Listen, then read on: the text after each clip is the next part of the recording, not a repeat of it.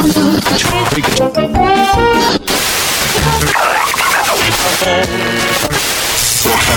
let's intercept the final bearing 222.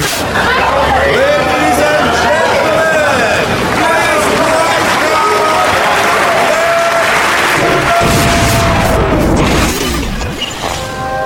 Bienvenue.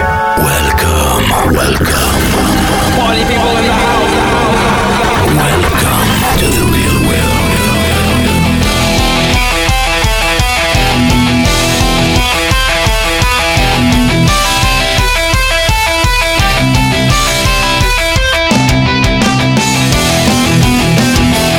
Hey everybody, RC Nation version 2.0. I am Dan. This is episode number 55. And with me is Nick. Say hi, Nick. Hey, everyone. Also, we have Justin, the Jackhammer Poochie. How's it going, guys? What's going on, Justin? You Same jackhammer. old stuff. You're just a jackhammer. Oh, yeah. I saw you, dude. Also, you guys remember that Compass dude, Jesse?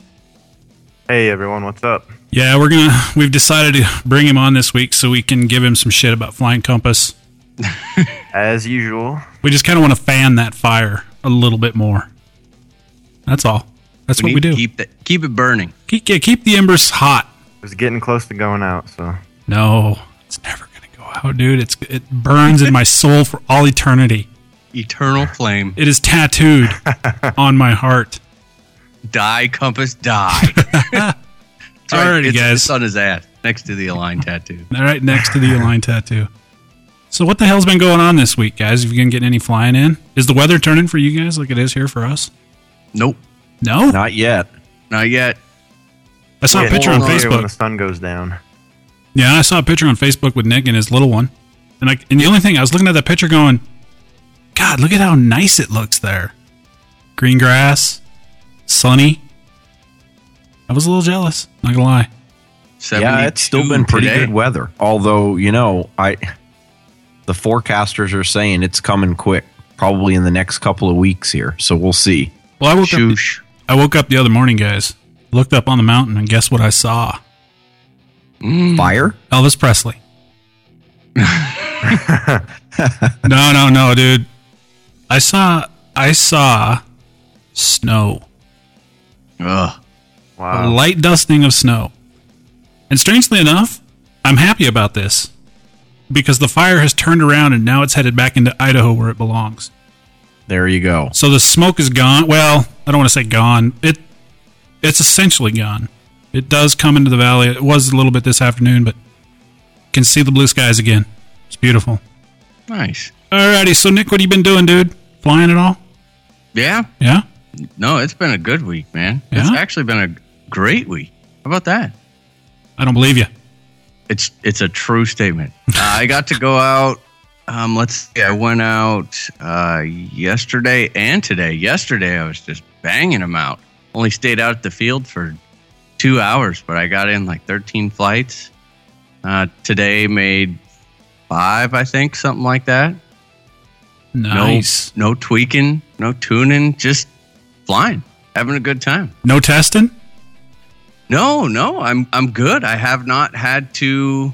I haven't adjusted anything on the Skookums in quite some time. Yeah?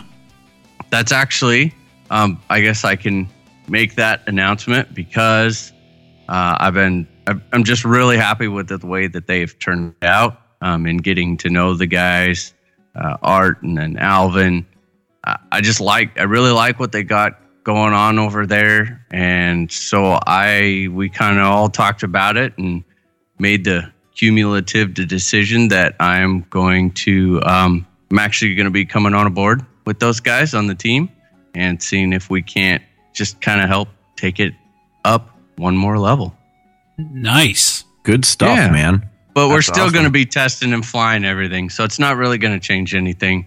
As far as that, I'm an equal opportunity kind of guy. So they're going to let you test other flybarless units and stuff? Yeah, absolutely. Because you have to know the competition, right? And there's things that other units do, really well.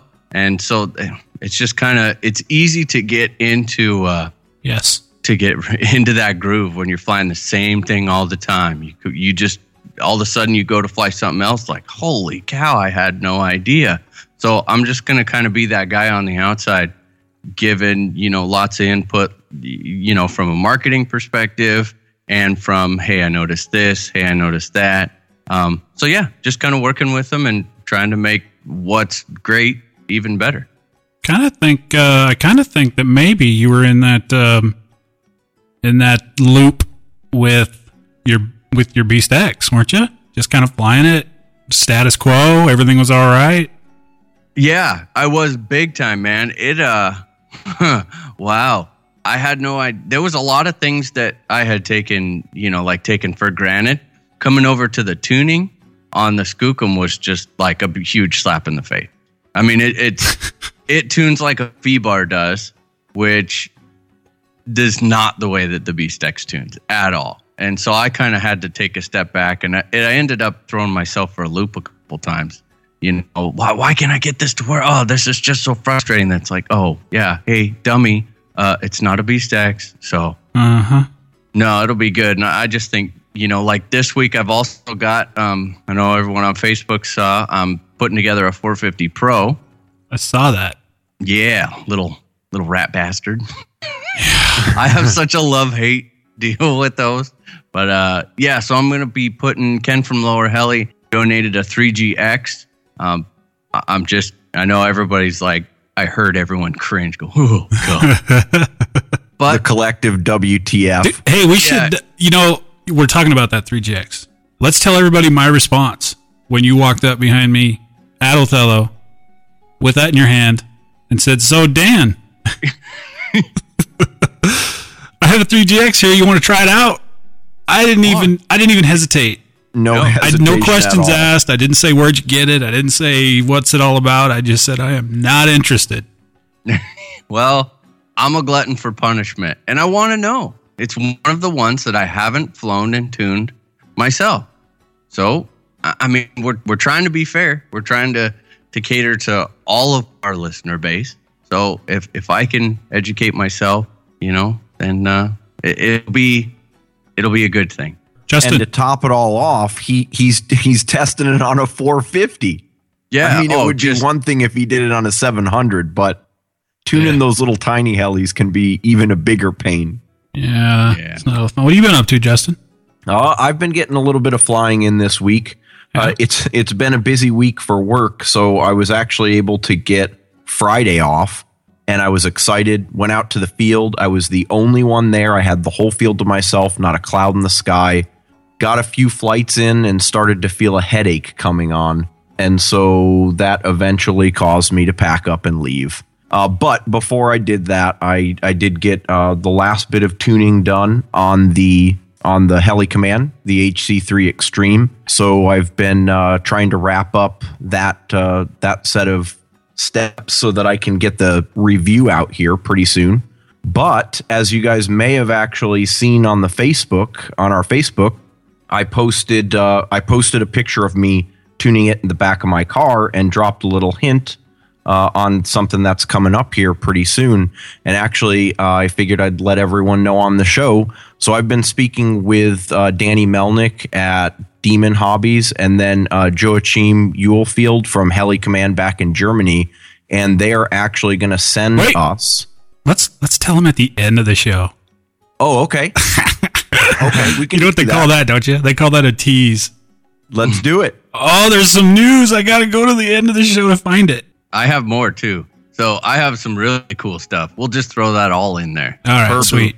Yeah, nice. Do a collage. So then there's Jesse. Hey, wait, can I ask the question? Can I do it this week? Sure. Here, let me see if I can pull it off. Okay. So, Jesse, crash that compass yet? Whoa, Dan, I haven't. Need a little but bit I've been deeper trying voice, pretty hard. Nick. Oh, sorry. I don't know if you guys saw this, but someone put a post on our forum, our little show forum, and it was a link to a video of Jesse flying the Compass. It was. And first of all, what an amazingly beautiful flying field.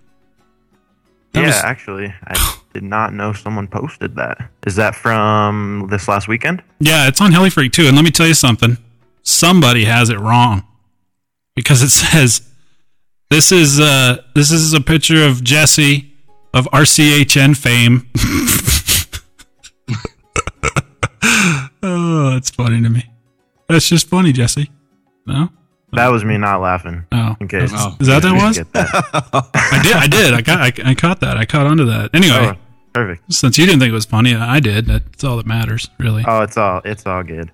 But anyway, he posted that photo, and I posted a post right after it. I said, "Damn, he didn't crash that Compass," and then he responded with, "Well, why would he? He's a great pilot and it's a great helicopter." And I'm like, "All right, you got me there." So anyway, what else you been doing? You went flying, and so that was Saturday. Yesterday, made a trip up to Spokane. It's about an hour and a half away from me, and flew with a new group of guys that I hadn't met before. So that was a great experience and a lot of fun. I got up there about 3 o'clock, and we basically just hung out and flew until about 6:30. Nice. So yeah, it was a great time. Got in about 8 to 10 flights, something like that. And as you can see, that field is just huge. It's an awesome place to fly. The sun's to your back. It looks like it's just a high mountain valley, is what it looks like. Yeah, I mean, pretty much.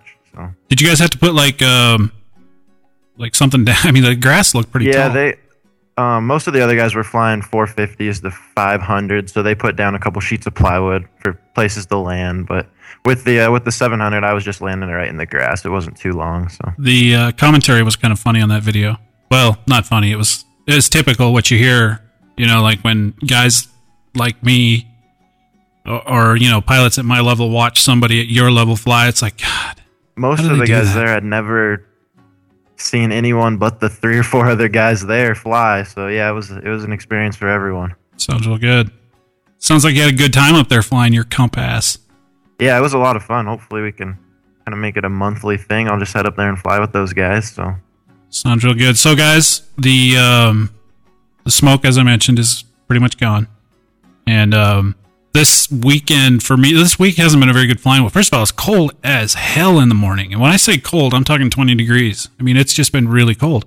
So you go to the field and it's not horribly cold all day, but even the slightest breeze when it's 50 degrees out, is cold. So not a lot of flying this week. Difference. Yeah, I had a couple days of flying.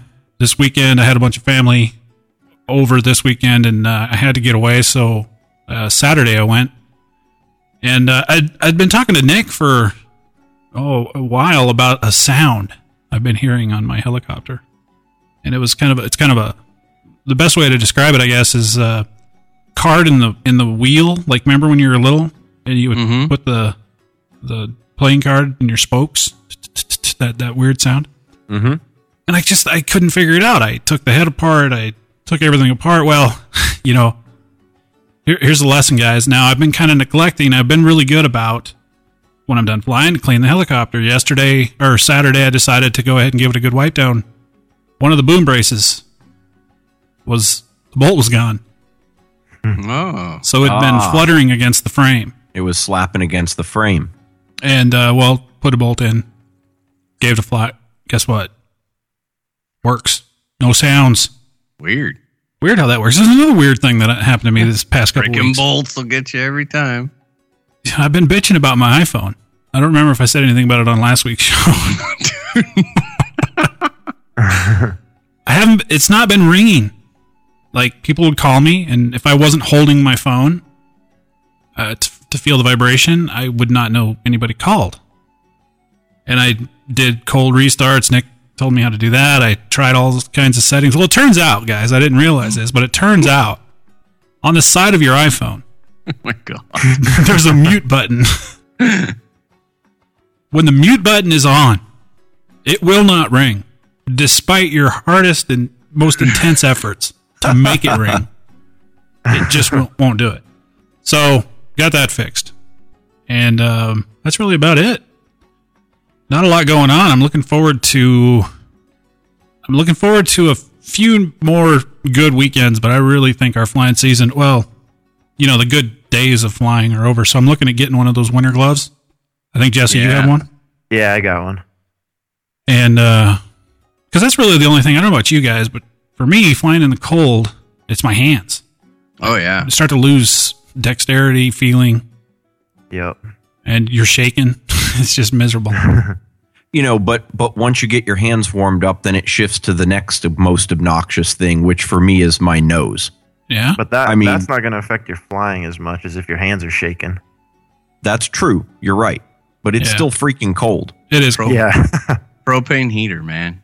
Telling you. Just like are you talking about like literally just put one of those things right on top of a big 5-gallon propane can? And Yeah, the single disc one. Yeah. I've been doing this for 2 years now, and it sounds like wasteful and not efficient, but I don't really care because it works. Right. Oh, dude, that thing is awesome. Put one of those single disc little propane heaters on top of like a 5-gallon propane can or cylinder, and it will last me if I go, because in the winter, obviously I'm not out flying as much, so I really only will go out for like one, say like on Saturday, but I'll still go out for 4 to 6 hours and bang out quite a bit of flights. Right. I can get, if I just literally, I set it on the tailgate of my truck or on the table if I'm at a field with a table, turn it on and let it go. I put it on low and just let it go. Nice. And when you kind of just stand in front of it, it's amazing how much it keeps everything. It makes it not that bad. Now, I do also use a transmitter glove when I'm out flying, but the big thing is I'll put it to where that thing's kind of tipped up and pointed at my face. So I can usually make it through a 5-minute flight without my nose getting cold, without my nose running, as long as I'm keeping around that that heater. That's what I was going to ask you. I mean, do you have to just like hover literally right around it? No, you really don't. You just kind of stand, keep it pointed somewhat in your direction. But you can take your hands, even if they do get cold by the end of the flight, you can go over and warm them completely back up within 1 minute. Yeah. Like you can put them in your pockets all day long, but after a couple hours, even your pockets just aren't going to warm them up anymore. Right. This really works. And I got about a month and a half on a tank. Nice. Doing it like that, which, I mean, dude, that's not bad at all. I'll pay $15 or whatever to go fly for a month and a half and stay warm. Big deal. I was thinking about getting one of those propane fireplaces, but I think that would be a little more effective. Well, this one's just lighter. It's easier to carry around. I'll kind of turn it as I'm going, one way or the other and tip it up a little bit. I keep it pointed. I keep my lipos up there. Obviously safe distance, everyone. Not right on top of them? Yeah. Yeah, just set them right on top, hang it, from a clothes hanger. Well, and when you're out there with multiple people, it'll draw a crowd as well because everyone can warm their hands up pretty quickly with that. It does. It's sweet. I mean, we did really that. works. What was it, Nick? A year ago at the Snohomish Polar Bear Fun Fly? We were flying. It was snowing out. We were flying, and that thing was sitting up on top of your table, and it kept like a dozen of us warm. Yeah. I'm struggling. Crowd. What? Yeah. I'm struggling with this concept. Yeah, there's no people where you live, and it's okay. There's plenty of people. Well, then, hey, just think at it like this. It'll keep you warm. There we Who go. gives a shit about everyone? That's all that counts. I won't let Ed use it. I'll make Ed stand There off you to the go. side. That's just mean.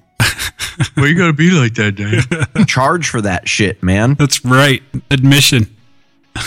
You got to pay, man. Cash, grass, or ass. Nobody heats for free.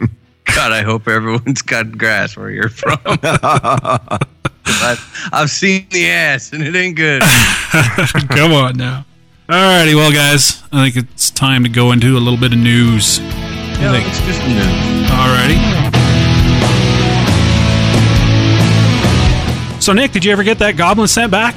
Well, I'll be getting around to it maybe one of these days. Yeah, I think you should just hold on to it, man. What'd you think of that goblin? I'm impressed. I went into it a little, hesitant, but in the end, it's an incredible flying machine, Dan.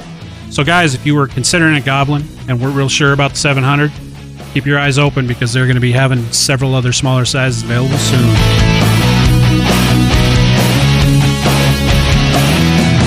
This week's news is brought to you by HeliDaily.com, your daily RC helicopter news magazine. What do you got, Nick? All right, big. Spartan finally they've got pictures out, they've got information out, and by God, I actually see a picture of a real Spartan Vortex VX1 flybarless system on Alan Szabo's Facebook page. Wow. So that means it's not just a myth anymore. Yeah. Yeah. Haven't we been hearing about this for like, what, a decade now? Yeah, but this is like the first real picture that I've seen from anyone other than Spartan. That means, and I mean, they have the packaging all done, the whole deal. So it looks like they might actually release something this decade. You know, that Spartan gyro was a really good gyro. Did you guys ever have any of those? Absolutely. Yep. That's all I had The on Quark. the last stint of Flybard. Could you? I mean, you can't help but think that if Spartan is going to go into flybarless, they're going to do it right. You know what I mean? Oh, yeah. Oh, yeah. Because Man, I wouldn't want to be in their shoes. I think this unit has more pressure on it than probably any flybarless unit. oh yeah, dude, absolutely. Yeah. Not only because they're Spartan, but because they've waited this long to actually release it. So they've been working hard to perfect this thing. Yeah, they should be. they've God, got- it better be right. They've got one chance. They've got one chance to get it right. Yeah, I agree. Either it's going to be a huge hit, or if it doesn't work, I think people are just going to roast them. It was like, man, I mean, there's a lot of diehard Spartan people out there that have stuck it out, waiting for them. But we'll see. And if we can get a hold of one, I imagine they'll be out of stock for quite a while upon release.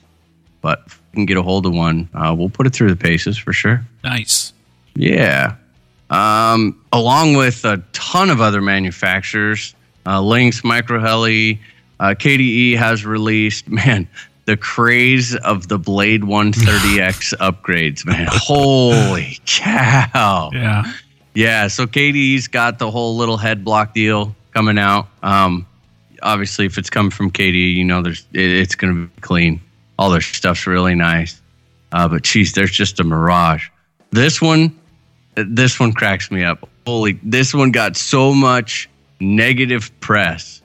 So SAB released what they call their HPS. It's a high precision system head. Okay, for the Goblin. Right. Saw Okay. pictures of it, right? Yeah, it's a basic flybarless head. Yeah. I It looks find this eerily similar to many other models out there. probably any model that has a built-in swash driver on the head block, it looks exactly like that. It's even got like the Align V1 long balls on the grip arms that were awesome to not only bend but bend the grip in every crash. But yeah, I don't really get it. I mean, they're calling it an upgrade, and that's what people just roached them for. It's like, how can you call this an upgrade? But yet they're also trying. I don't know what hidden problem is out there that they're releasing this. Yeah. Yeah, that's what I was going to ask. What are they trying to fix with this? I don't know. I mean, man, when I flew James's, I thought the other head was sick. It was nice. I love the adjustment on the links on it. It was really sweet. I don't know. Maybe it's a 770 thing, Yeah. the Goblin 770, because, we've seen numerous So, videos of tell me Turbo this. Boom striking those. The pictures that you've seen, I've seen one picture on Facebook, and it's probably the one you saw. Is there anybody in particular talking about it? I mean, is Burt Kammerer talking about it? No, not really. The big talk about it is all of the Goblin people going, what the heck? This is not an upgrade. I mean, it really does. It looks like last year. Yeah, the accurate phasing, low parts count, 10 millimeter taller hub for increased blade clearance. Oh, get away from those boom strikes, huh? Okay. Yeah. No wobble at low head speeds, which would insinuate that the other one did. And then increased head speed range. So there's softer dampeners in it?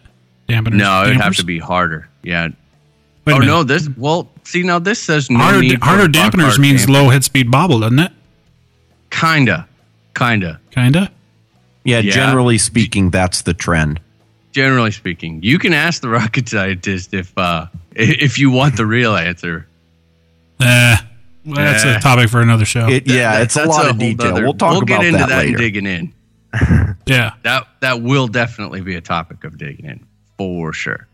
So Real Flight 6.5 is out now. From the pictures that I've seen, they've done some huge things with the graphics on it. Holy cow! I mean, night and day on the graphics from the last one to this. It'll probably be a big system hog, but hey, what isn't these days? Right. Any good gaming computer should be able to handle it. I would love to actually try it. I like it. I would. You like it better? Real Flight? Mm-hmm. Oh, yeah, I do. But here's the deal. I've got rid of I sold to Jody. I sold the dongle for Phoenix. But in the real, I realize now that maybe it might have been a little hasty because wanting to fly online with maybe you or Justin or anybody else for that matter, I gotta rebuy the whole damn thing. Yeah. Yep. That's basically what you pay for. Yeah. So Yeah. So we'll see. We'll see how it turns out. I would like to try it. I choke at their pricing point, and it's really hard to go out and pay half all over again for every upgrade. What is the price for that? I'm not. it's fairly expensive. I want to say $200 and some. Okay. Yeah. Wow. And then all the that's if you expansion don't packs. that's if you don't have 4.5 or greater. 4.5 or greater, it's $50. Yeah. Okay. But So let me tell you before we move on from the Real Flight thing, the one thing I really like about Real Flight is the autos are not super floaty and easy like they are in Phoenix. you can change that though. You can change fix that, but I didn't have to change it. This is what I'm getting at. I didn't have to go in and figure out how to change that stuff. Yeah. It just worked, Default settings. Yep. That's what I liked about it. And I know you can go in and you can tweak and you can. That's not my thing, I think that's fair. Yeah. So Gowie's got. Oh, this thing looks awesome. And don't even start with the Gowie fanboy thing. Don't even start.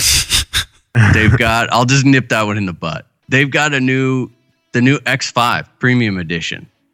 So high voltage servos, CNC tailgear case, and it's got the Formula canopy. I freaking love that canopy. They've got it for the X7 too, called the Formula One canopy.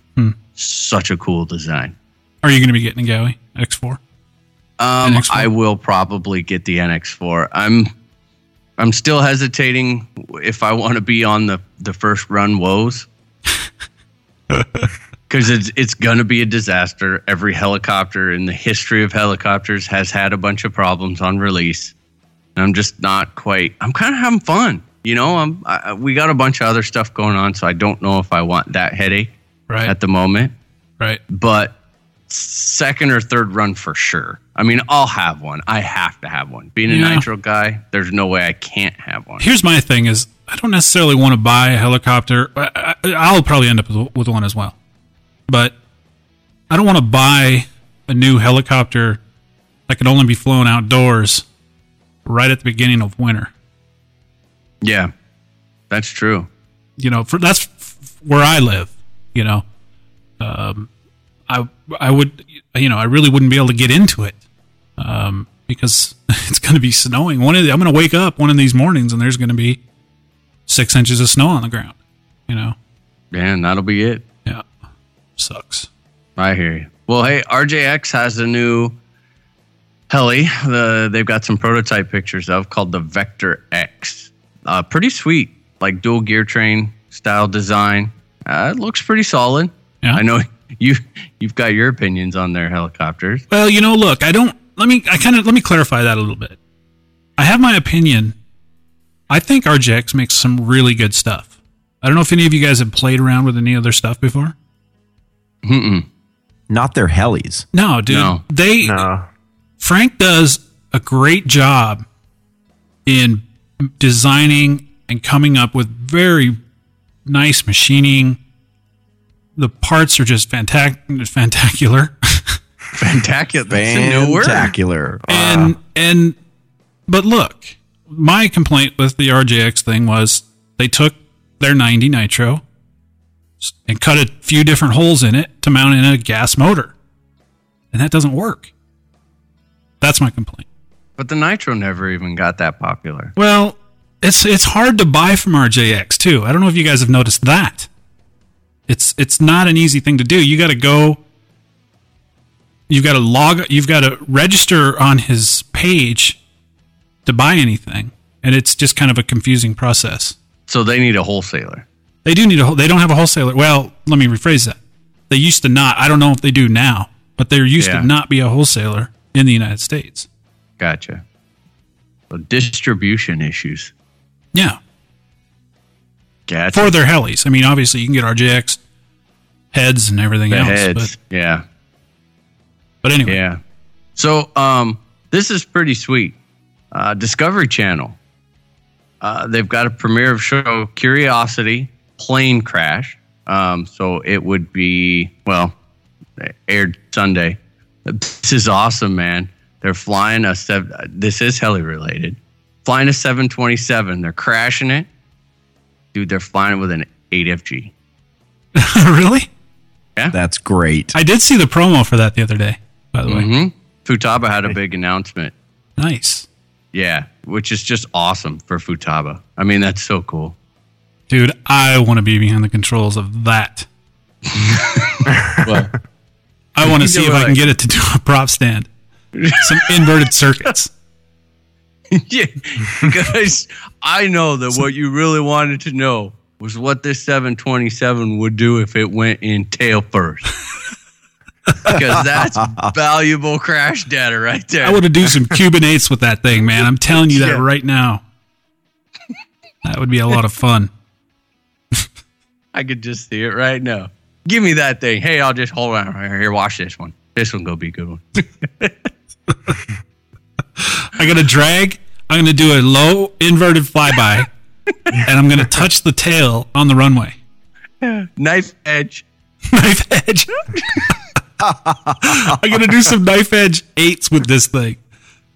Can you guys put some of them little wing thingies on the end of the wing so I can fly this bitch knife edge? Oh, my God. All right. I'm done. Yeah, I'm done. We're good. Alrighty. How about you, Jesse? You got anything for news? I don't. Really? Yeah, I got nothing. Oh, my God. Were you expecting something big? Insurance. I don't know. Usually you lay down some Compass bullshit on me every time you come on and talk about the news. There's nothing. We're moving slow. Yeah. All right. This week's news has been brought to you by helidaily.com, your daily RC helicopter news magazine.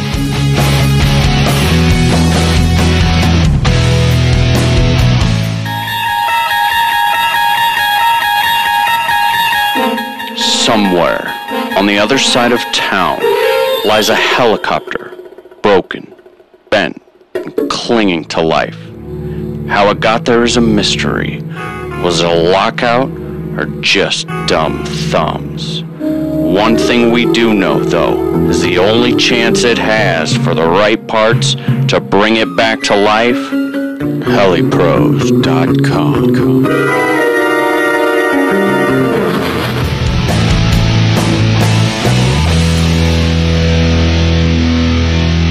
So, guys, we're going to talk about a few different things. We don't really have a topic. We're going to kind of jump around. But 'tis the season. And no, I'm not talking about Christmas. Although that is coming around the corner. But it's that time of year when we got to dust off the simulators. For those of us who, well, I know Nick and these guys don't have to dust their shit off. Yeah. I got to dust off my simulator. I'm pretty much forced into flying it. So we're going to talk a little bit about what these guys do. And we're kind of excited to have Jesse on today because this is the guy who is like dedicated to the simulator. It's like his girlfriend calls and he says, no, sorry, I got to get simulator time in first. Yep, that's a true story. True story. I got a big test tomorrow. I don't care. I've got to get my hour in. Sim time. Yep. Every night. All right, so we're not gonna let's not turn this conversation into a real fly at or Phoenix, because really that's inconsequential. That's all personal preference. Yeah. Fly what you want, but I'm gonna, and it's no secret. You guys have all heard me say it before. My biggest thing with simulators is just maintaining focus. I find that when I try to do new things or try to practice specific things, I quickly end up playing games and just I can't maintain the focus to keep it going. Yeah. So what do you got to do? Jesse said something to me at Othello, which actually was probably good advice. I haven't followed it because I haven't been doing a lot of simming, but we were talking about, and this kind of goes along the focus line, and this is where I lose it. It's like if you're trying something, and for me, it was inverted circuits, flying backwards and forward. I kept making what to me was the same mistake over and over and over again, and I couldn't figure out what in the hell I was doing wrong. So Jesse said, well, you got to break it down and just slowly work your way around whatever you're trying to learn. Tell us how you do that, Jesse. How do you? The main one for me, I guess, was when I was trying to learn pyro flips. Because you can't just all of a sudden one day say you're going to try and learn pyro flips. It just doesn't work. So basically what I had to do was break it down and, start with half pyro flips and basically just give elevator and rudder and just let the heli hit the ground. And you just got to keep doing the first step over and over and over again until you get comfortable with that. And then you just keep moving along. So then after that, you're inverted, and then you go rudder and elevator, and you start working the stir and get the heli flipped back over. And eventually, everything will just start to flow. But I think the main thing is you just got to, everything can just be broken down into numerous different steps, numerous parts of the move. And you just got to work your way through each part until you got it mastered. You see, this is where it translates so poorly for me. And let's kind of start more at the beginning. That was a pretty advanced move. Yeah. So for me, guys, when I actually did get a simulator about 6 or so months before I got my first helicopter. Yeah. Not so much for the helicopters. I just got one because I was bored and decided to get one. Flew planes on it, mostly. Then I decided I kind of started getting some interest in helicopters. And it just didn't make nothing translated until I was actually able to hover a real helicopter. It just didn't translate over. Nothing made sense to me. Partially because of the two-dimension, the aspect of it, the depth perception and stuff. It just didn't. You're looking at a computer screen, not not a 3D helicopter. So we got a new guy, and everybody always says, "Get the sim, get a sim, get a sim." It's like the canned answer for I'm interested in flying helicopters. What do I do? Do you guys agree? Is that what you should do? Get a sim? Oh yeah. Yeah, absolutely. Definitely. Okay, that's exactly, what was it, 2.5 years ago, Nick? I think I came to you, and what do? I haven't flown. I have a heli here. I haven't flown it yet. What would you do? First thing he says, get a sim.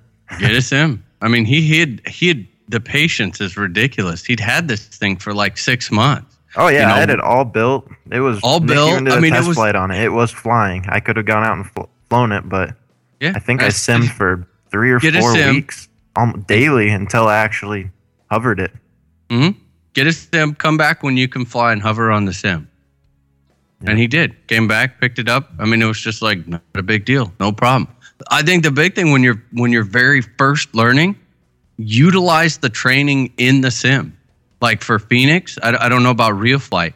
Phoenix has an awesome hover training setup in there. I mean, you can add and remove commands out of there. So you can take it, let's say you want to learn nose, or let's just start with regular tail end hovering.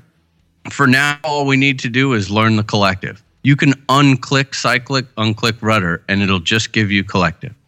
And so you can just sit, and it'll hold the heli perfectly straight. You can just work a little bit. Okay, now I'm getting to where I don't slam it into the ground. I don't shoot it up 100 feet in the air. then go back, then check on the cyclic, and then unclick the collective. Don't worry about it. Just work on trying to give it forward and backward, just keeping it forward and backward. Okay, now we'll go ahead and add in a little bit of aileron. Okay, now we got that. What do you mean? When you say a little bit, you can control you can tell it I only want a very small amount of control? Well, no, you can say I only want aileron. Okay.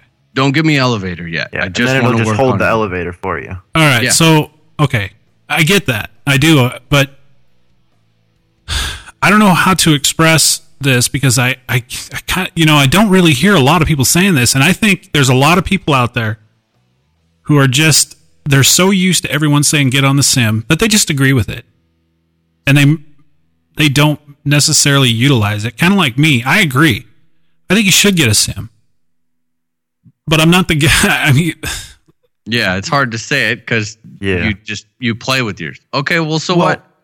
Here's what I did, and I started. I think, Jesse, I'm not sure. Did I get you started on that? The whole little chart deal.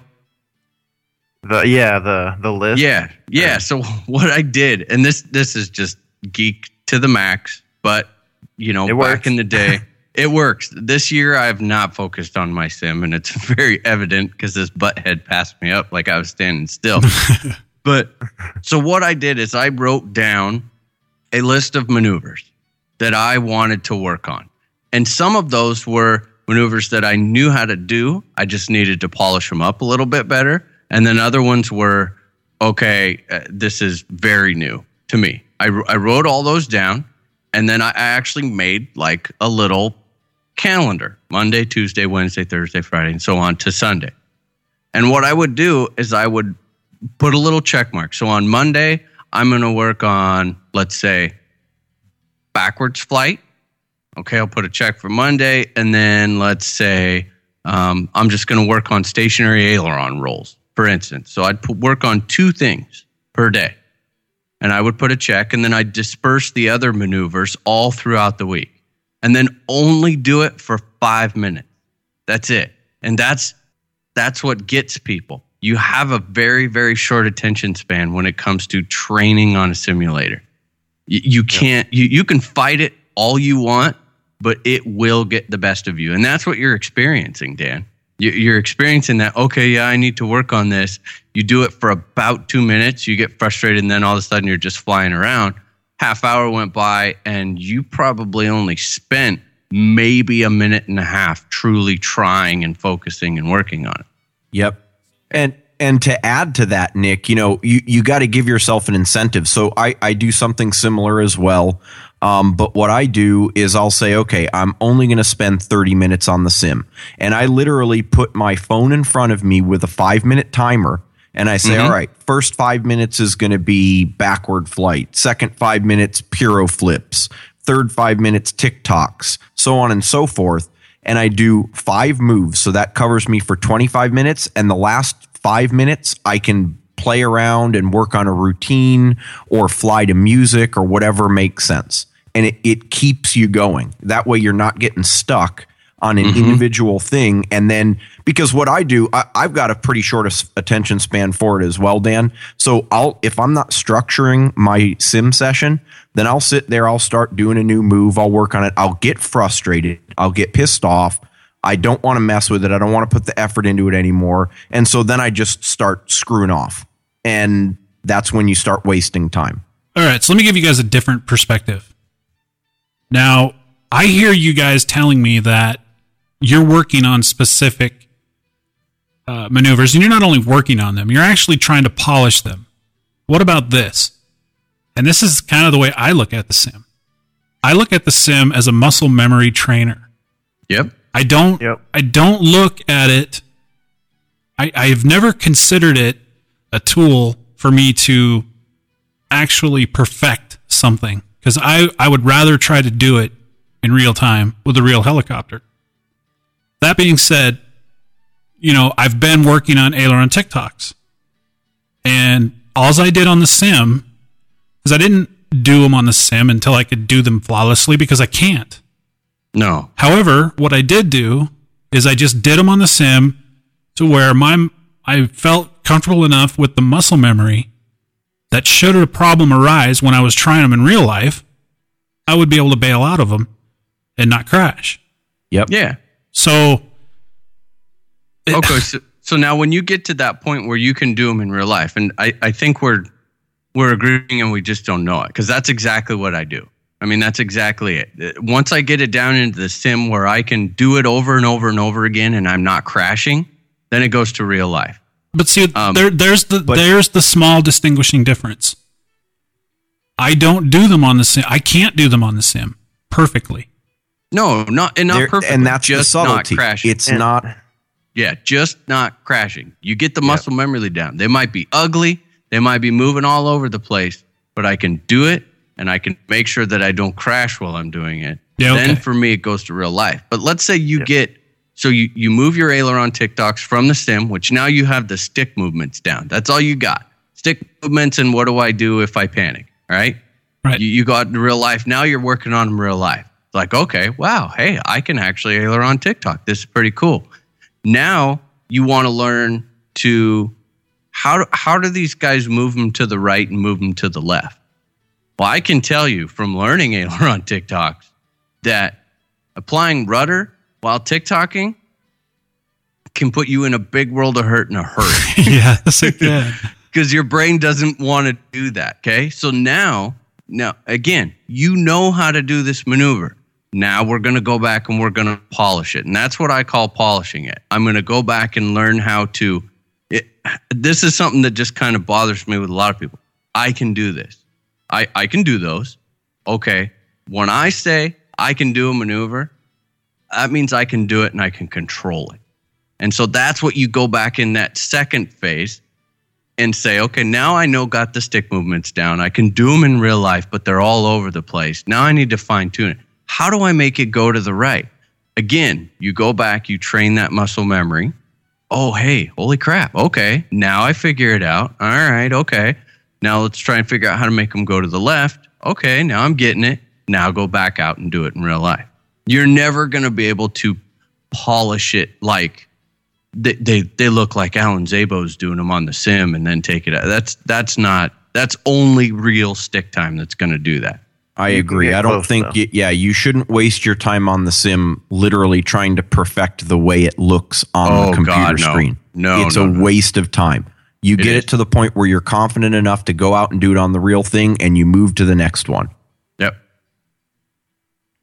Look, I can dig. I mean, I can totally agree and accept that. And I think this is maybe a good segue into when we're talking about sims, the importance of doing what I hate to do, tuning that helicopter on the sim to represent what you're flying in real life. 7/8 of the electric helicopters on the sim are so stupidly overpowered that I don't understand how. It's no wonder there's so many frustrated people out there, and there's no wonder I've seen people flying at 300 to 400 RPM on the head more than they need to be. You've got to fly a nitro model. Either that, you can make any model. Turn the motor power down. Yeah, big time. What about the head speed? Just turn the head speed down. You can do that too. Yeah. Yep. Turn that. I actually do the motor bogging almost all the way up. I turn the motor bogging on Phoenix almost all the way up. I turn the head speed down a little bit. But then I'll turn the power down on it. Same thing with autos. It's called blade inertia in Phoenix. Turn it down. Make that 700 auto like a 500. And then when you nail it every single time over and over in Phoenix with it turned way down, you go out there, it is like Candyland. Because you're pro. Seriously, you are. The other thing that's really nice about the sim is, with all those tuning things, I know you don't like it, Dan, but what's good about it is if you're still trying to feel out for beginners, if you're still trying to feel out the sensitivity of control, like in a hover or when you're working on forward flight, you can use the sim to get the expo to feel the way you'd like it to feel. And then go, and because people get so caught up in the expo numbers on the radio, and you don't worry about that. You make it feel the way it feels comfortable to you, and the sim's a really good test bed for that. Yeah. Yeah, and look, the real flight, I fly the Synergy N7, and I noticed right away that it was just gobs and gobs of power. I mean, I looked at the head speed, and they had it defaulted at like 2,400. I turned it down to like 1,700, and it made a world of difference. And that's where I fly it at now. So, I guess, guys, I'm not a big fan, and let me rephrase that. It's not that I'm not a big fan of having to tweak stuff, but see, the problem, especially for new people, and I guess I am in this position, when you're looking at a sim and someone says, "Oh, just go buy a sim," and then how are you going to know? Well, how do I know what changes to make this thing feel like a real helicopter, or maybe even the helicopter I'm going to be flying? Yeah.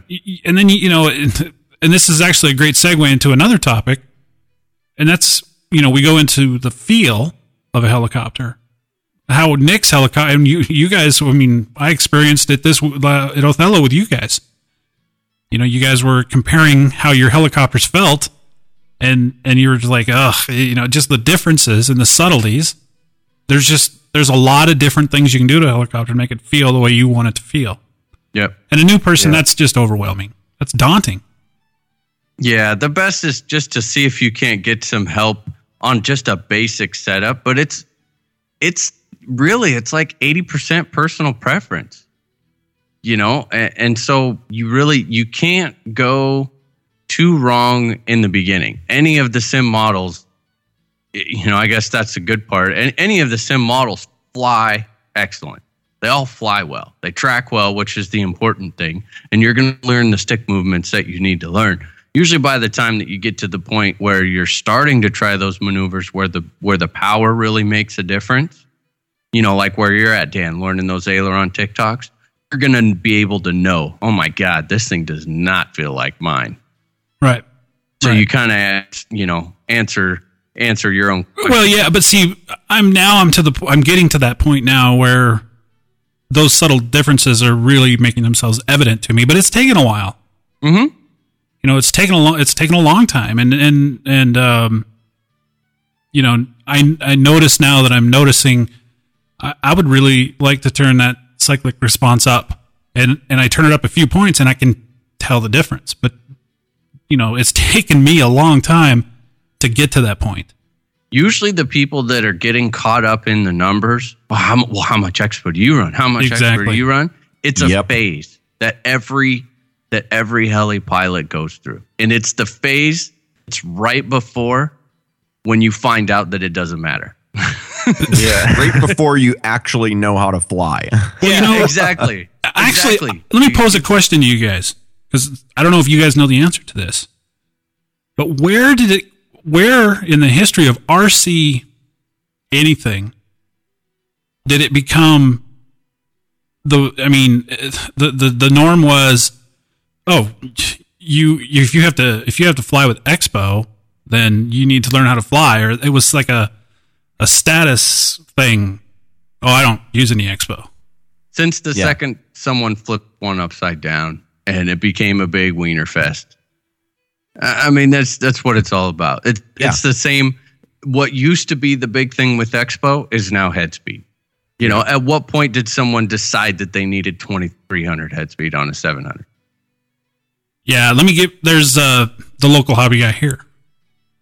When Ed was dealing with him initially before he ran into the club down here and I met him, he gave Ed that speech. Oh, you don't fly with Expo. No. See, that to me, that blows my mind. And, everyone's seen it. I know everyone that's listening has got at least one of them at their local club, the guy who doesn't fly with Expo yet. And he's up there doing his thing, and you can see every single correction. Yeah. It's not smooth. It's not clean. Now, there are probably a few people out there who have learned without Expo or with really low Expo and make it smooth, and man, more power to you. I think it also depends on the heli. Like, I've always been that I slap 20% expo and pretty much just everything. Yeah. That's where I start. But that's because I only fly larger helis now. I had a 250 and I had a 450, and my 250 felt horrible with 20% expo. I flew no expo in that just to make it feel normal to me. So again, it's just a stupid number.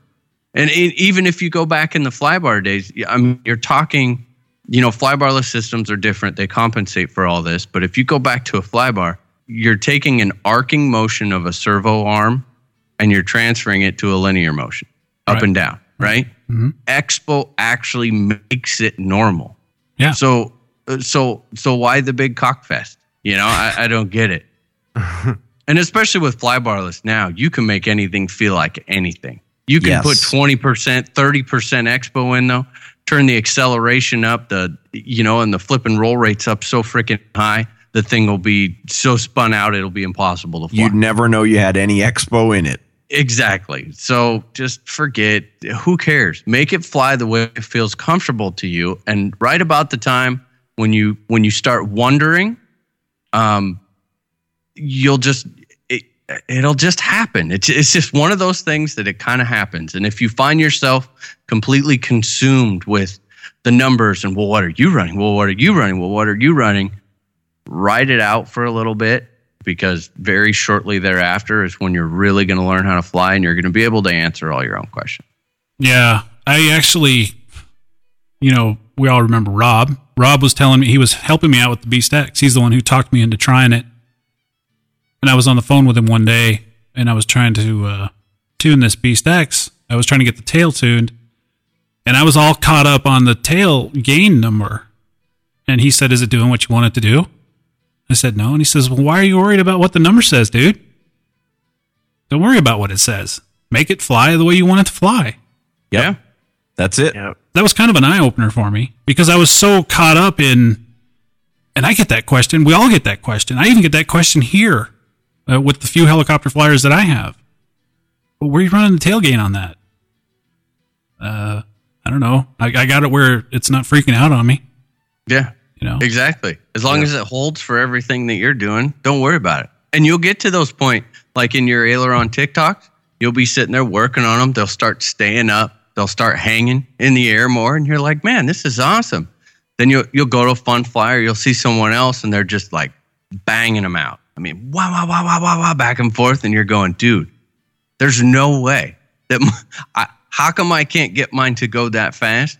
Then you'll realize, wow, okay, my helicopter has to be set up at least so fast or at least so twitchy on the cyclic to be able to do that. And you'll figure that out on your own, because you'll go, well, I wonder if I turned it up a little bit. And then you'll turn it up. Maybe you'll drop a little bit of expo. And then all of a sudden, holy cow, wow, they tightened up a lot more. Right. Okay. Yeah. Now all of a sudden it becomes much easier. Yes, All right. exactly. But then let's take a look. Let's kind of step back a little bit, because a lot of our listeners are new to the hobby. And all of these things we're talking about, they maybe in theory they understand, but in practice, it really doesn't make any sense. Do you guys, is there let me tell you what I used to do. And I used to get made fun of because of this. But every time I made a new heli, and as you guys all know, the first year of the hobby, I made a lot of helicopters. I had a ritual, a routine. I didn't care if anything about, I would always start every maiden flight off at 45% expo. Holy cow. It's a lot. I know that. But see, I would take it up, and if it felt really super mushy, I would take it right back down, drop it 5 points. I would take it back up. I mean, literally within the first tank, I could have taken it up and down 6 times. I always ended up roughly about the same point. But see, now I'm to the point where that's pretty much where I just start. But as a new person, I didn't know any better. And it was a little frightening, to be honest with you, especially when you're spooling up a Bergen gasser with 803 millimeter blades, when you know you don't really have the skill to pilot it. Yeah. I didn't want any surprises. And slow and mushy for it, in my mind, was okay, because I could immediately put it on the ground and turn things down and make it a little more reactive. And that's okay. That worked for you. Yeah. So, I mean, I've flown helicopters that, like, seriously were so mushy. I was like, I can't even fly this. Like, I don't even feel comfortable flying it because it's so unresponsive that I don't feel like I can counteract if it starts to do something. Right. You know, but again, that's me, you're you. And if that's what makes you feel comfortable, that's okay. Yeah. And, you know, as you guys know, I've been helping Ed out with this 600, and I actually did some buddy boxing with him this weekend. I go to fly his 600. I have that thing set so incredibly tame that if I get going too fast and I decide I want to stop, it's like I have to break the gimbal. You know, it's like I'm trying. It's like I need another half inch of movement to get it to do what I want it to do. But for Ed, being brand new, hovering that 600 and just, you know, venturing into some slow forward flight, he's perfectly happy with the setting at this point. Yeah. But also, don't forget, you know, hovering's one thing, but once you start getting in forward flight, that's to me, I'll hover anything. But man, when I go out into forward flight, I start banking around that corner. I see it start to do something. If you're leaning way into the sticks to get it just to move a little bit, that can get a little hairy. And then the problem is that by the time you get all the way over to actually get it to start do something, your brain sees and you went, oh, I corrected the wrong way. You panic and you go all the way over the other way. Yeah. And then it can get you in this weird little toilet bowl effect where you end up chasing what the helicopter is doing. Whereas if you had a little bit more response, it's small movement. Okay, I see it. Small movement back. Yeah. And that also forms bad habits. I agree with you completely, Nick, because you want your fingers, you want your muscle memory to get used to small corrections. And so when you've got tons of expo in it like that, it makes it difficult to get used to small corrections when you have to bang back and forth across the gimbal. Well, for Ed, what I've done is I don't have a ton of expo, but I've got his dual rates turned way down. Mm-hmm. Just so the response is not as prominent. Well, don't let them stay there too long. Keep creeping it up. And, just creep it up a little bit at a time. When I teach people, I push pretty hard right off the bat. Yeah. I mean, I remember when you were showing me that I had so much expo in there that I was actually chasing the heli around because I didn't have enough control on the sticks to make it do what I wanted. So I was always one step behind the heli. So once you added in that expo, it actually made it easier because I felt like I was in more control of the heli. Mm-hmm. That's a good Lots point. of muscle memory. I mean, just like the sim when we were talking, all those little things, the earlier on you build them, landing with throttle hold, running a full pitch curve in normal mode. That's another one that a lot of people don't do. I do. Yeah. Every flight mode, every same pitch curve, no matter what. I want to be able to auto from every mode. Yeah. Lots of those little things. I did finally get Ed to agree to that, and he is running normal, linear pitch curves in every mode. Good. That was a hard bridge for us to get over, but now he's kind of stuck on that. He doesn't mind flying an idle up if I buddy box him, but he doesn't like to fly an idle up by himself. Gotcha. So just small, and that's what the 600. He flies the 500 a lot more aggressively. Well, there's another huge sim asset too. I mean, big time. Don't ever crash it on the sim unless you hit throttle hold.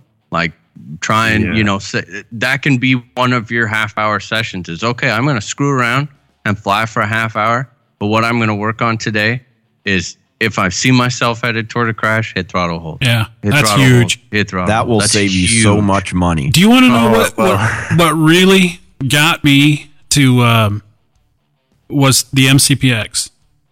That little heli got me trained on throttle hold. I can hit that throttle hold I don't even think about it. Mm-hmm. It goes in so often.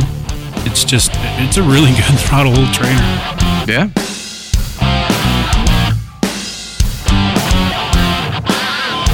Hi, this is Dieter, also known as RCD Butts, and this is your 60-second tech tip. This week I'm going to talk about flybarless systems and some tips for the V-Bar. For those of you who are new to flybarless controllers, you'll notice that the setup is a bit different than your old flybarred heli. For a good setup, you will want to make sure that your heli is completely level and that you have a good pitch gauge and swash plate leveler tool. Use a small bubble level or digital pitch gauge to get the heli completely level before starting any setup. When you reach the point in the setup when you set zero pitch, use a swash plate leveler tool to make sure that the swash plate is perfectly level and that you use an electronic pitch gauge to make sure that the pitch reads exactly 0 degrees on both blades. If you want to be completely perfect, check that the pitch is 0 degrees on both blades when parallel to the boom, front and back, as well as perpendicular to the boom on both sides. This may take some extra time. On the V-Bar unit, set the optimized checkboxes for both cyclic and the tail to do an optimization flight. During the optimization flight, do full cyclic rolls forward, full cyclic rolls backwards, full aileron rolls to the right and left, and full pirouettes in both directions. Do these a few times very fast and try to have quick stops. The V-Bar wants to see the full throw of every stick on the tail, aileron, and elevator. After an optimization flight, uncheck the optimized checkboxes, and your heli should feel very consistent and locked in at this point. This has been your RC Heli Nation 60-second tech tip.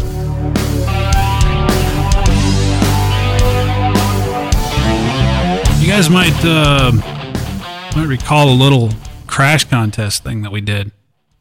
Yeah, it's been dragging on for a while. We got about, 150 crash photos.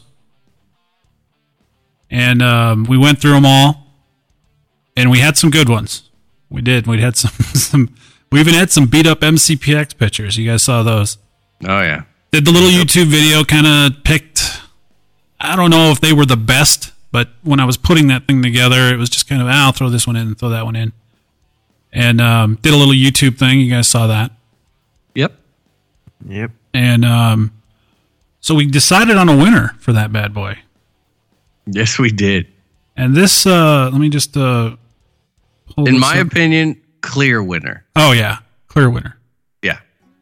And what's crazy about this is we actually... It was such a crazy picture that when we got it, we talked about it on the show. You guys might remember we were talking about a guy that had an AP helicopter, a Maxi Joker. He, he was flying for a client, doing some video work at a fishing competition, and he hit a high voltage power line. And it zapped the heli enough to delaminate the carbon blades and dropped into the water. Total loss. Nothing salvageable on this helicopter. And I'm looking at the picture right now. And we'll post a picture of this on our Facebook page. This is a sad looking machine.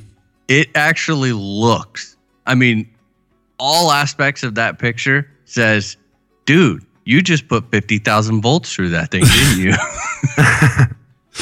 This thing, it's sitting here, and let me try to describe this picture. First of all, it's just charcoal. You see a little bit of color on the wires. The motor's blue. I don't know what kind of motor that is. But then it's got these, it looks like leather, carbon fiber blades, just like a dead rabbit, just like flopped over. And it's a total loss. This helicopter is just completely destroyed. So we've decided that the winner of this crash contest is going to go to Russ Winder is his name. So congratulations, Russ. I'll be getting in touch with you to get your shipping address. And let's just take a few minutes to thank Dave at Progressive RC. If you guys need anything for your charging stuff, just give him a call. And it's progressiverc.com.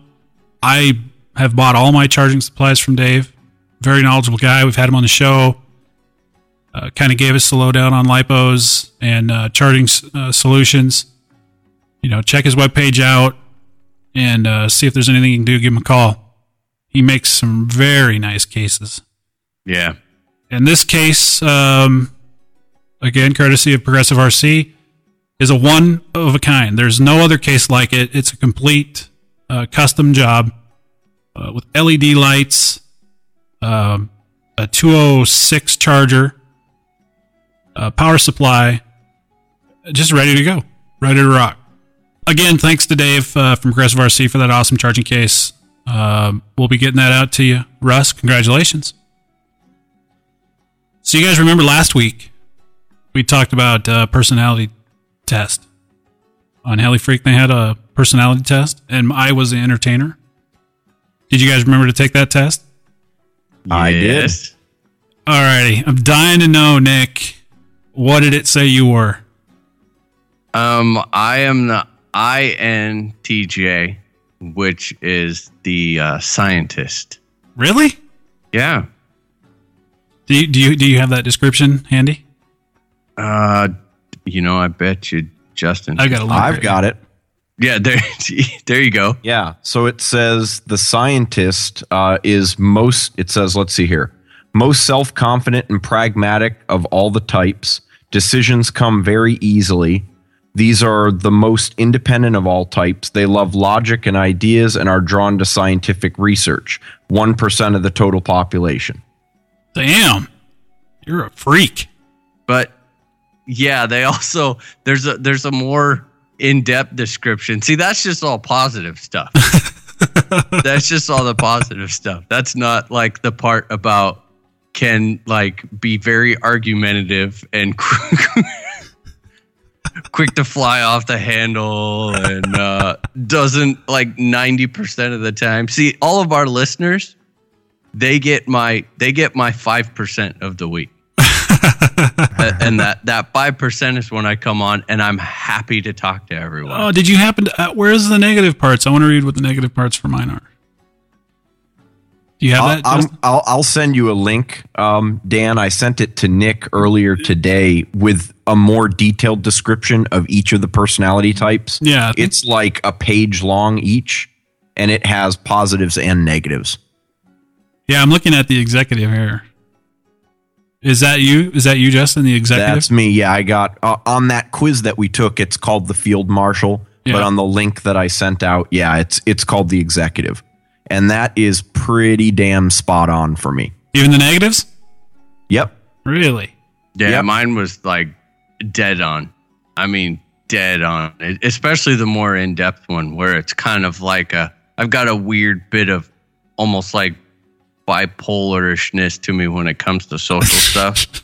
It's true. Like out at the field, people when they come out to the field would have no clue. I mean, I go out to the field and I genuinely love helping people. I'm talking to everyone. I'm not shy to anyone.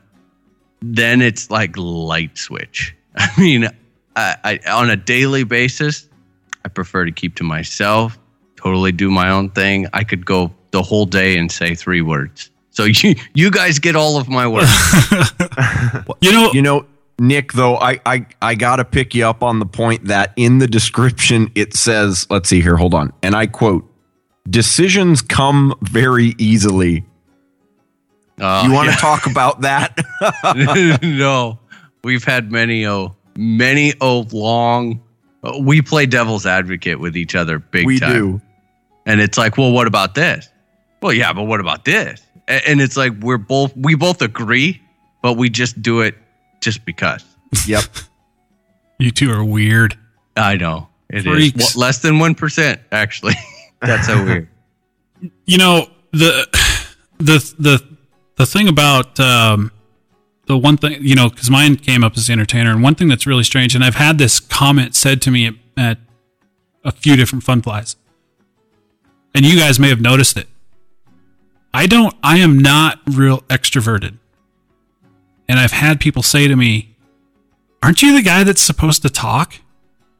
And, you know, it seems to me that once I get a microphone in front of me, I can just kind of start talking. That's your happy place. But see, when I'm at the Fun Fly and I think people are nervous to come up to me at Fun Flies because I don't look all that friendly. Yeah, but you've gotten I noticed a huge difference between the first Othello and the last Othello. Completely different. Yeah, I suppose. But I even had somebody say that to me at Othello. And see, I think it's different when I get people that are around me that I know. But when I'm there, like I was there for a little bit before you guys showed up. And, after the fact, after they met me and we all started drinking that night.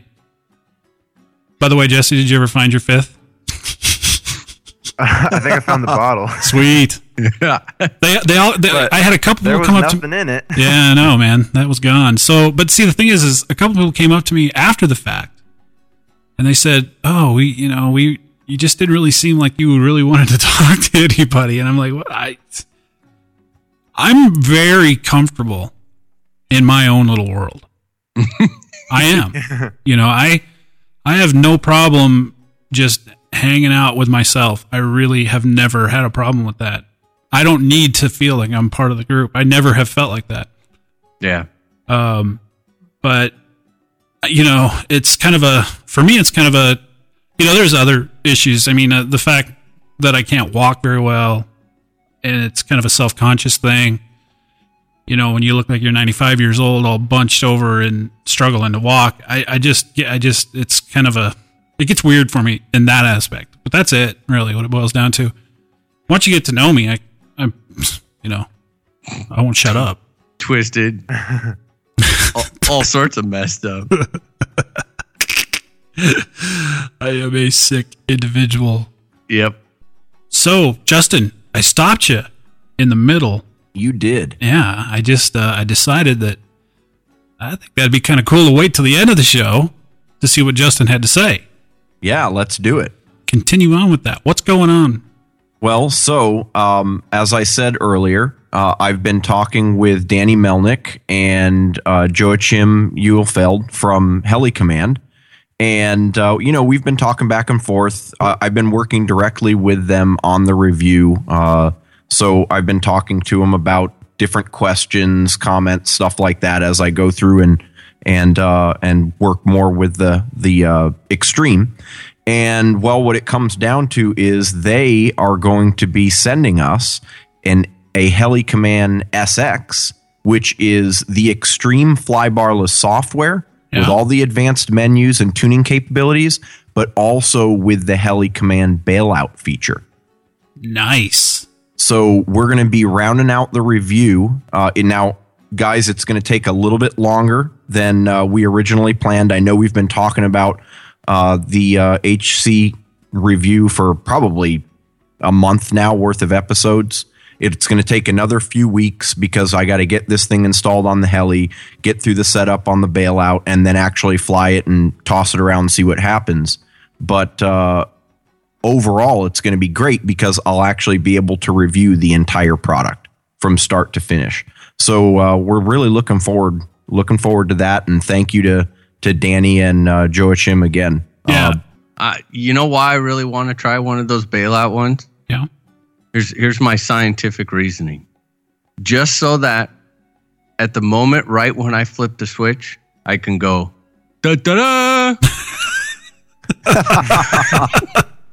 What you need one of those? That's the only reason I want one, dude. You need one of those. Doesn't that $3,000 Futaba have a MP3 player in it? You could assign that sound bit to the switch. To the there you go. Switch. Da, da, da. That'd be so rad. That would really be cool. I gotta get me an 18MZ now. Oh my gosh. Oh yeah. So I've got one. Yeah. This is cool. Yeah. Now I think we're still. Hopefully, we had talked about some battery testing. Yeah. Having your buddy do some. Yep. This is kind of in addition to that. So as everyone knows, I am affiliated with Genzace on their team. They're batteries that I've always stood behind, even well long before that. But so what I'm going to do is Genzace is actually going to send us. They're going to send me. And this is news to you, Dan. By the way. Oh yeah. By the way, I love doing this. So they're going to send me a pair of 6S packs to fly my TRX 700. They're also going to 60 seat packs. They're also going to send me one for the 450. And I'm going to do something a little bit. This is going to be about as non-one-sided as possible. And I also want to teach people how to do this, how to track your batteries and actually check the C ratings on them. Yeah. And I can do this with the Gen Zs because I know they work. I mean, I've done this myself. I've seen it on other packs, and I can stand behind them anyway. So don't think that, oh, we're just doing this because, for like advertisement for them.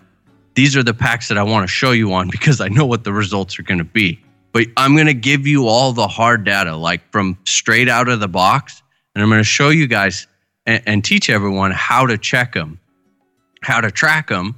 And then we'll just kind of go through the process with these packs.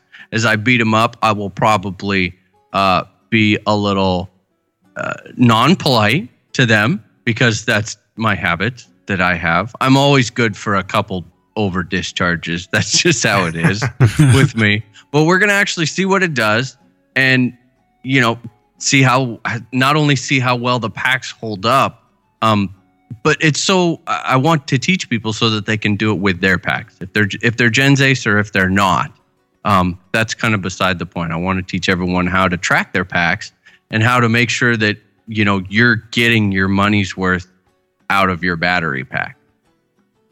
Sounds good, dude. Yeah, I think it'll be kind of fun. Get to swing over to the geek side and just actually put some hard numbers down rather than these packs are awesome. I mean, any pro pilot can go up there and say, oh, yeah, these things are great.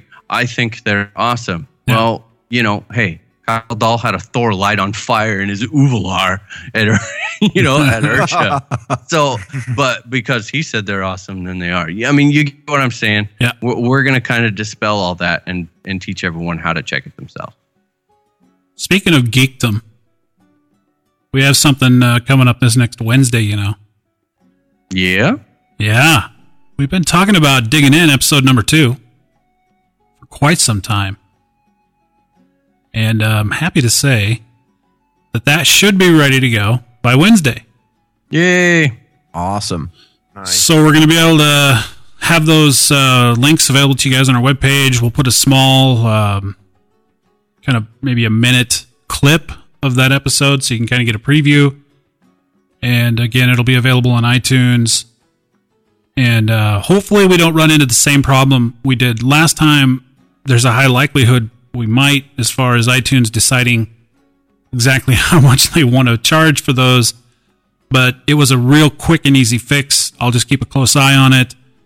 And if you see that it's not the price that we say it's going to be, which from memory, I can't remember, guys, it was $1.49. Yep. Just give me some time and we'll make it right. So, yeah, we're looking forward to that.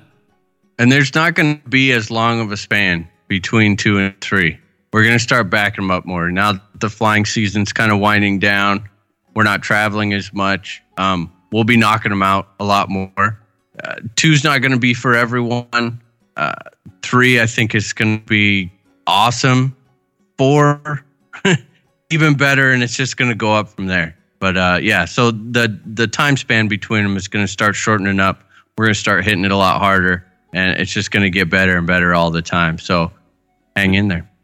And 2's talking about governors, right? Nitro governors. Yes, Nitro. It's for the Nitro people. We're going to talk about Nitro governors, which have been around for a long time, but really get into the grunt of it. Motor pipe combos, that sort of a thing. And then we're going to back it up. I mean, I'll just tell everyone right now, episode 3 is going to be for you electric guys. We're going to talk about ESCs. We're going to talk about governors.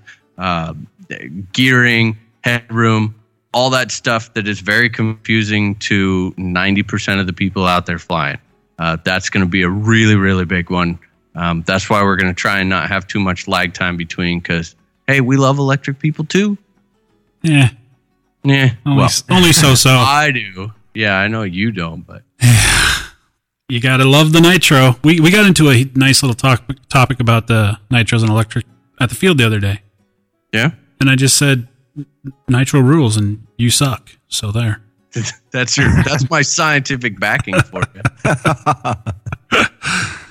No, we. I just also want to mention too, Fred, another guy to my field, put his 500 in, and it ended up landing like 5 feet away from my truck. I think it was a sign, but the reason I bring it up is because his ESC wire came unplugged, and I had to give him the shoe goo lecture. God. Oh no! Did you shoe goo up his ESC? No, I didn't. Afterwards on all his other helis, but I showed him my helicopter and I said, "Look, it's a pain in the ass to get out." Am I right, Nick? Am I right? Just a little bit. But here's the deal, dude. You never have to worry about it. Never. You know, hey, on those motor leads, so it was the motor to ESC lead that came out? It was the ESC to receiver. Oh, gotcha. Yeah. Yeah. Oh, God, you and your shoe goo, dude. That was rough. I mean, I need counseling. Dude, the shoe goo rocks. Frustrating. Yeah, I wanted to say thanks to everyone on the Facebook page. I put a post up asking about, a little backyard heli, because we got our backyard all done this year. I've got not enough. Well, we'll see if it's enough space to fly the 450 or not. I have a feeling that I'm going to find out the wrong way. Because the cool part about this 450, there's no emotional attachment to this thing. Like, it ain't going to be pretty. And I know that it's not going to be pretty. But I think it'll get old fixing it. So I was thinking about getting something to fly in the backyard, and I put a post up. So thanks for everyone. Yeah. I pretty much got just bombarded with get a 130X. Slap a couple upgrades at it, and keep flying and enjoy. So I think that's what I'm probably going to go with. Absolutely. Also, too, guys, I want to make one quick mention. I got an email from a listener that apparently he had an email address that only he was using for our webpage, and some spam got sent to him. And it was RC Heli Nation at some weird URL. And I can tell you this, I don't know why that's happening or how that's happening, but if you get an email from RC Heli Nation, it's going to be rchelination.com. If you get an email that says anything about RC Heli Nation and it doesn't end in .com, just delete it. Yep. Don't even bother opening it because it's not from us. Other than that, I think it's about time, guys. What a good show. Nice show on Sim Talk. Yeah. You have to embrace that sim. Make that little chart, people. Put out that little 5-minute timer. I cannot believe you guys actually chart that shit. I cannot believe you guys actually chart. You actually chart that stuff. It works. Yes. You got to do it. Alrighty, guys. Well, on that note, we sure hope you enjoyed listening to this episode as much as we enjoyed making it. Have a good week, guys. We will talk to you next Monday. See you later.